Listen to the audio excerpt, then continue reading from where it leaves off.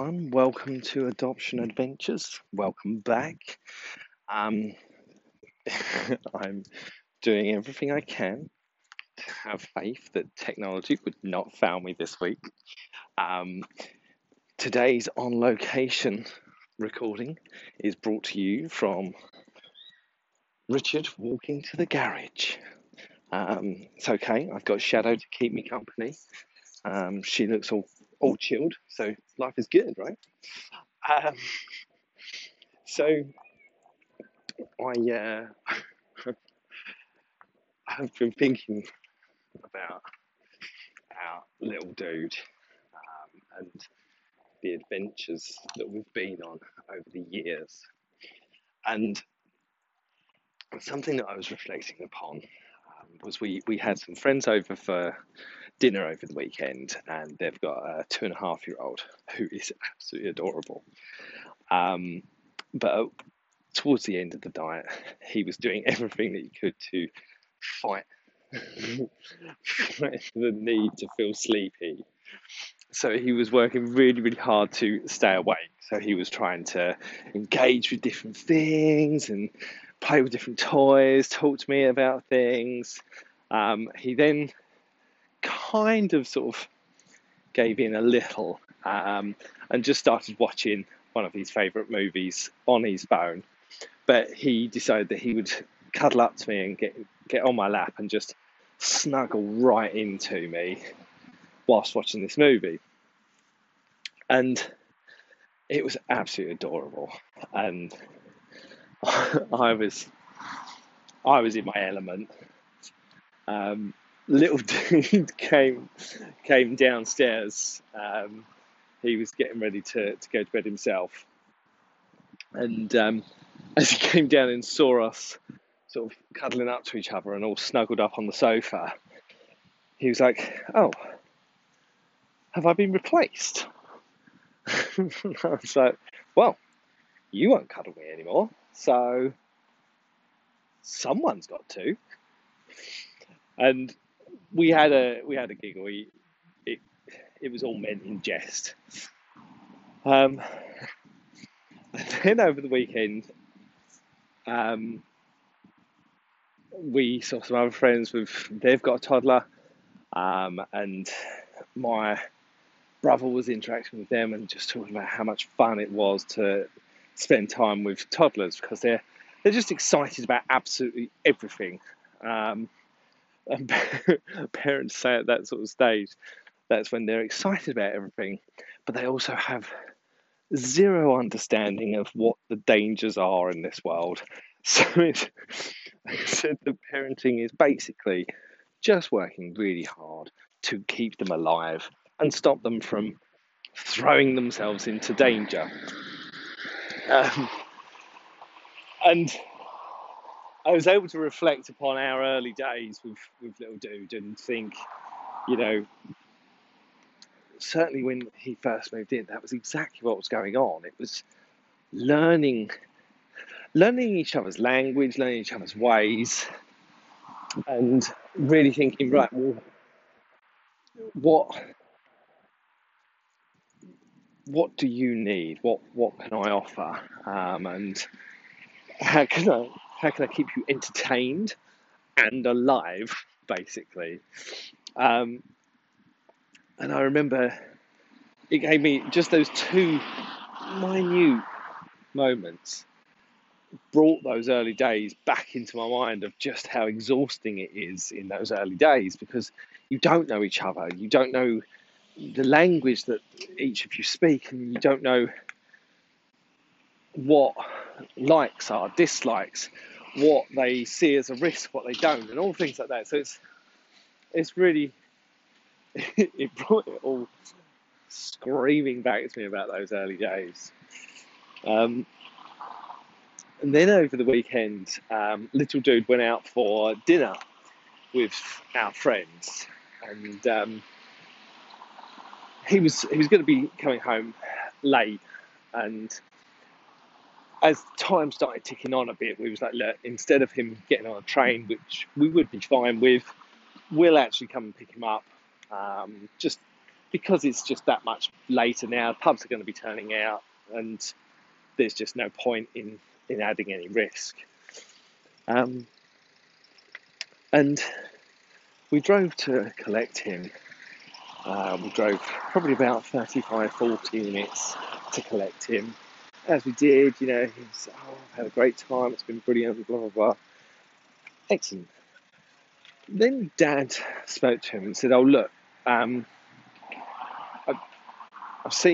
had a notification come up from your banking to say that you've spent £10, between £10 and £15 a week for the last 5 weeks on Apple Pay. I said, I don't know what it is that you've been buying there, but that's a lot of money. And little dude was like, I did this free trial, forgot to cancel the subscription, that's what they're charging. I don't entirely believe that, if I'm honest. Okay, that's from me to you. I believe that was a quick cover story that you come up with instantly, but it doesn't matter. It's irrelevant. But he said that he'd cancelled it. Now, whatever it was that he was buying, it's irrelevant. It's something on Apple Pay. He's paid for it. We've now alerted him. We know that he is paying this, which has allowed him to know they know. So if it's something that I shouldn't be buying, I'll stop buying it, basically. Now, that all went fine. And I then sort of said, look, you've started working now and you're working really hard. I said, but you've just spent the better part of £60 on what you're claiming to be a mistake. I said, what that means is you worked for an entire day. You woke up at 5 a.m. to get to work and worked for an entire day for nothing. Literally zero benefits. I said,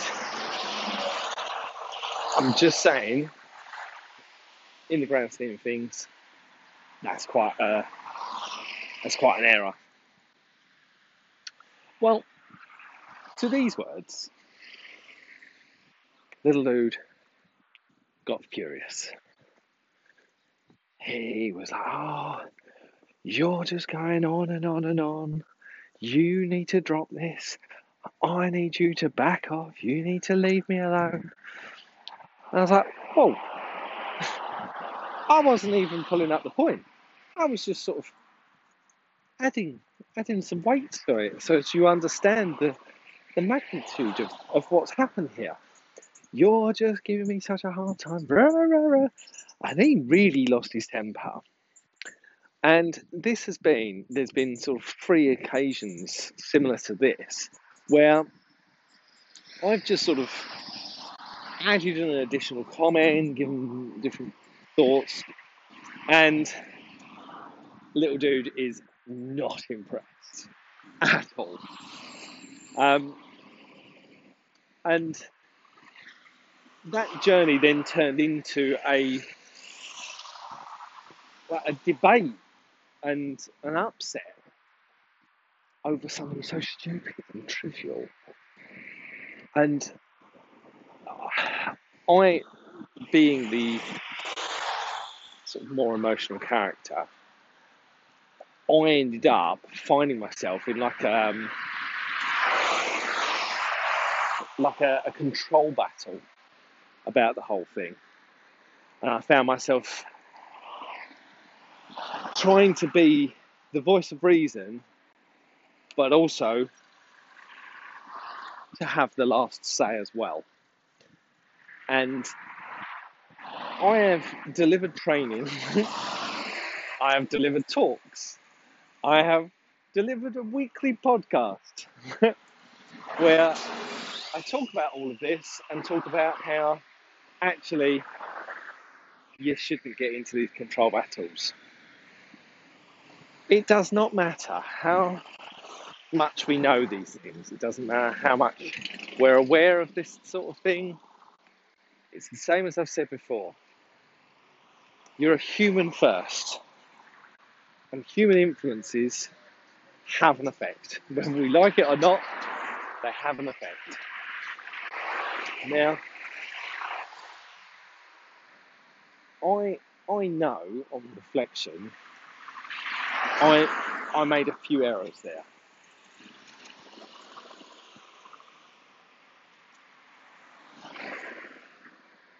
I also know that so did he.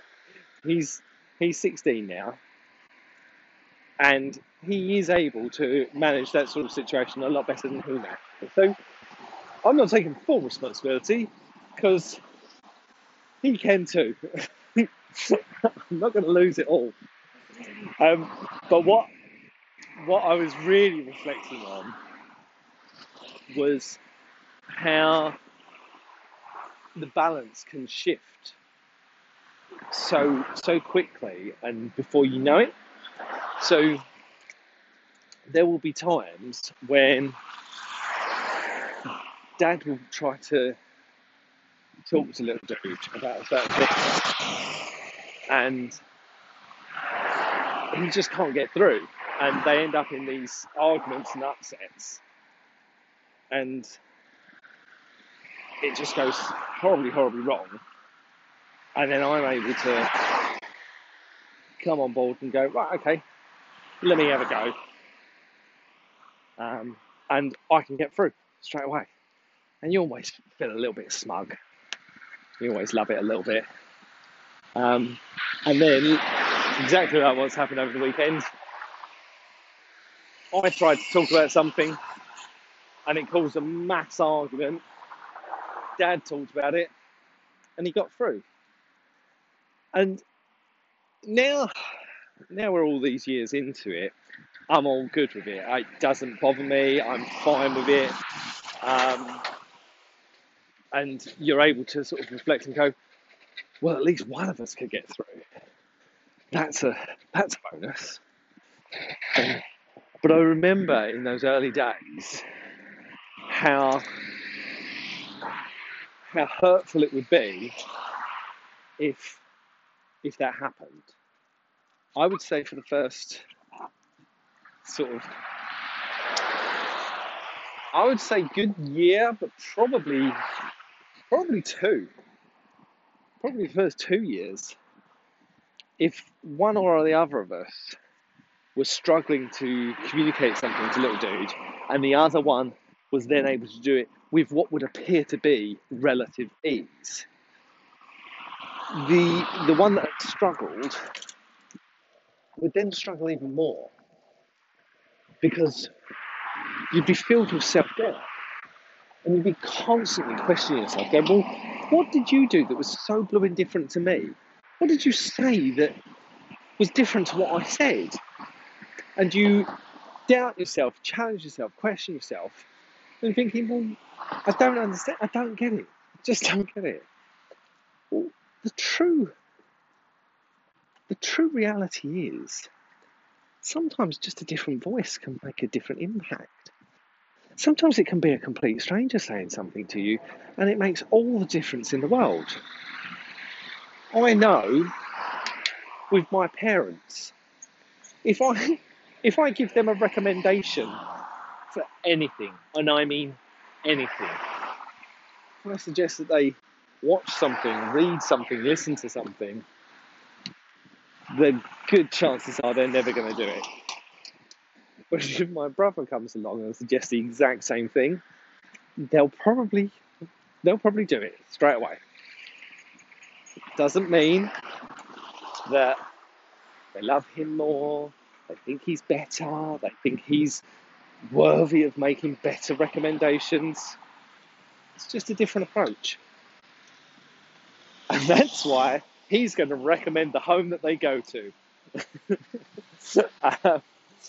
But at the end of the day, as long as the message is getting in, it doesn't really matter who's delivering it. It doesn't really matter where that message is coming from. It just matters that it is going. And like I say, in those early days, that bothered me and I really struggled with it. Now, I'm able to see the benefit of other people doing it.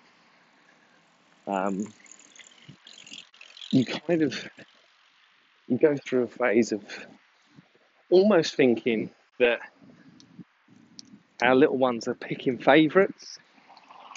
And I was thinking to myself, actually, would I have assumed that what he was actually saying to me was that Dad was his favourite over the weekend because Dad was able to get through him, and has been in the last few weeks. Those guys have been getting on really well. They've been bonding. They've been having much more quality time together, and it's been lovely. Is that a reflection that little dude has picked a favourite? No. It's a reflection that at the moment he and his dad are getting on really, really well, and they've got a lot in common and a lot to get on with and about. There isn't a negative connotation to that. It's not that he likes me less, likes spending time with me less. It's none of those things.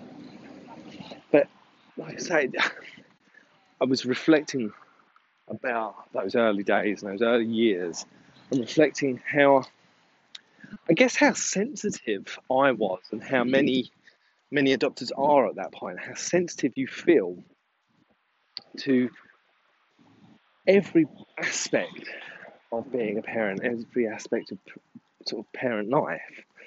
And like I say, you're sensitive to these things, and you reach the wrong conclusions very easily, and you naturally assume that you've done something wrong, when actually you're probably doing everything really, really well and really right. And experience is the only thing that will ever help you feel more confident with that. Experience is the only thing that can make you go, do you know what? I'm doing a good job. It doesn't matter if they don't tell me that, because they won't. It doesn't matter if they don't show me that, because they won't. And it doesn't matter if they're making it appear that somebody else within your network, even for single adopters. I mean, I imagine it's even harder for single adopters, because there will still be people from outside your network or even inside your network that will get through to them and will have those moments with them that you don't have. And you think, oh, so I've done it wrong again. Brilliant. Thanks. No, you haven't. You're doing it right, because you're raising them in a way where they are able to hear from someone, and they're able to listen to someone. They're able to get on with someone. That's all signs of a great bit of parenting. It doesn't matter that it's not you that they hear that message from, because you have almost been the communication system for them to be able to hear that message. And it's about understanding that, about giving yourself credit as well. The other thing that I've learned, which I find really interesting, is I was reading a book about teenagers' brains, and one thing that is identified in teenagers is as their brain is growing, essentially it's doubling in size again, they find it even harder to identify friend and foe. They find it even harder to read people's emotions. As a result, what they have is they have a moment of seeing an attack when it doesn't exist. You can reflect this. It's quite easily reflected within behaviours of PTSD, whereby they are always feeling that they are under threat, and they are always under threat of attack. Now, obviously, in PTSD, it's going to be a lot harsher and a lot harder to deal with. With teenagers, it's that threat of attack, but a verbal attack, an attack upon themselves or them being wronged. So they will assume that you're about to tell them that they've done something wrong. Now,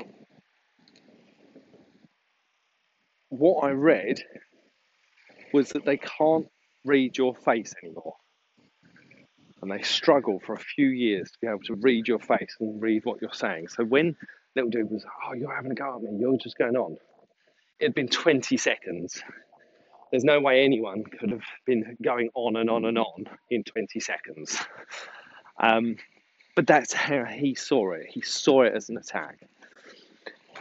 So what I read was, in those moments, it's actually better to sit back to back, so as they don't have to look at you in the eye, they can just hear your words. Another thing, and it feels really weird, and I feel so strange offering this as advice, but the other idea is to text each other and to communicate via text message about what it is that you're trying to say. Now, the reason that I'm suggesting this is because it removes every aspect of emotion. It takes out all reasonable doubt. It takes out all questions of emotion. It takes away your tone, absolutely everything. They can read it how they want to read it.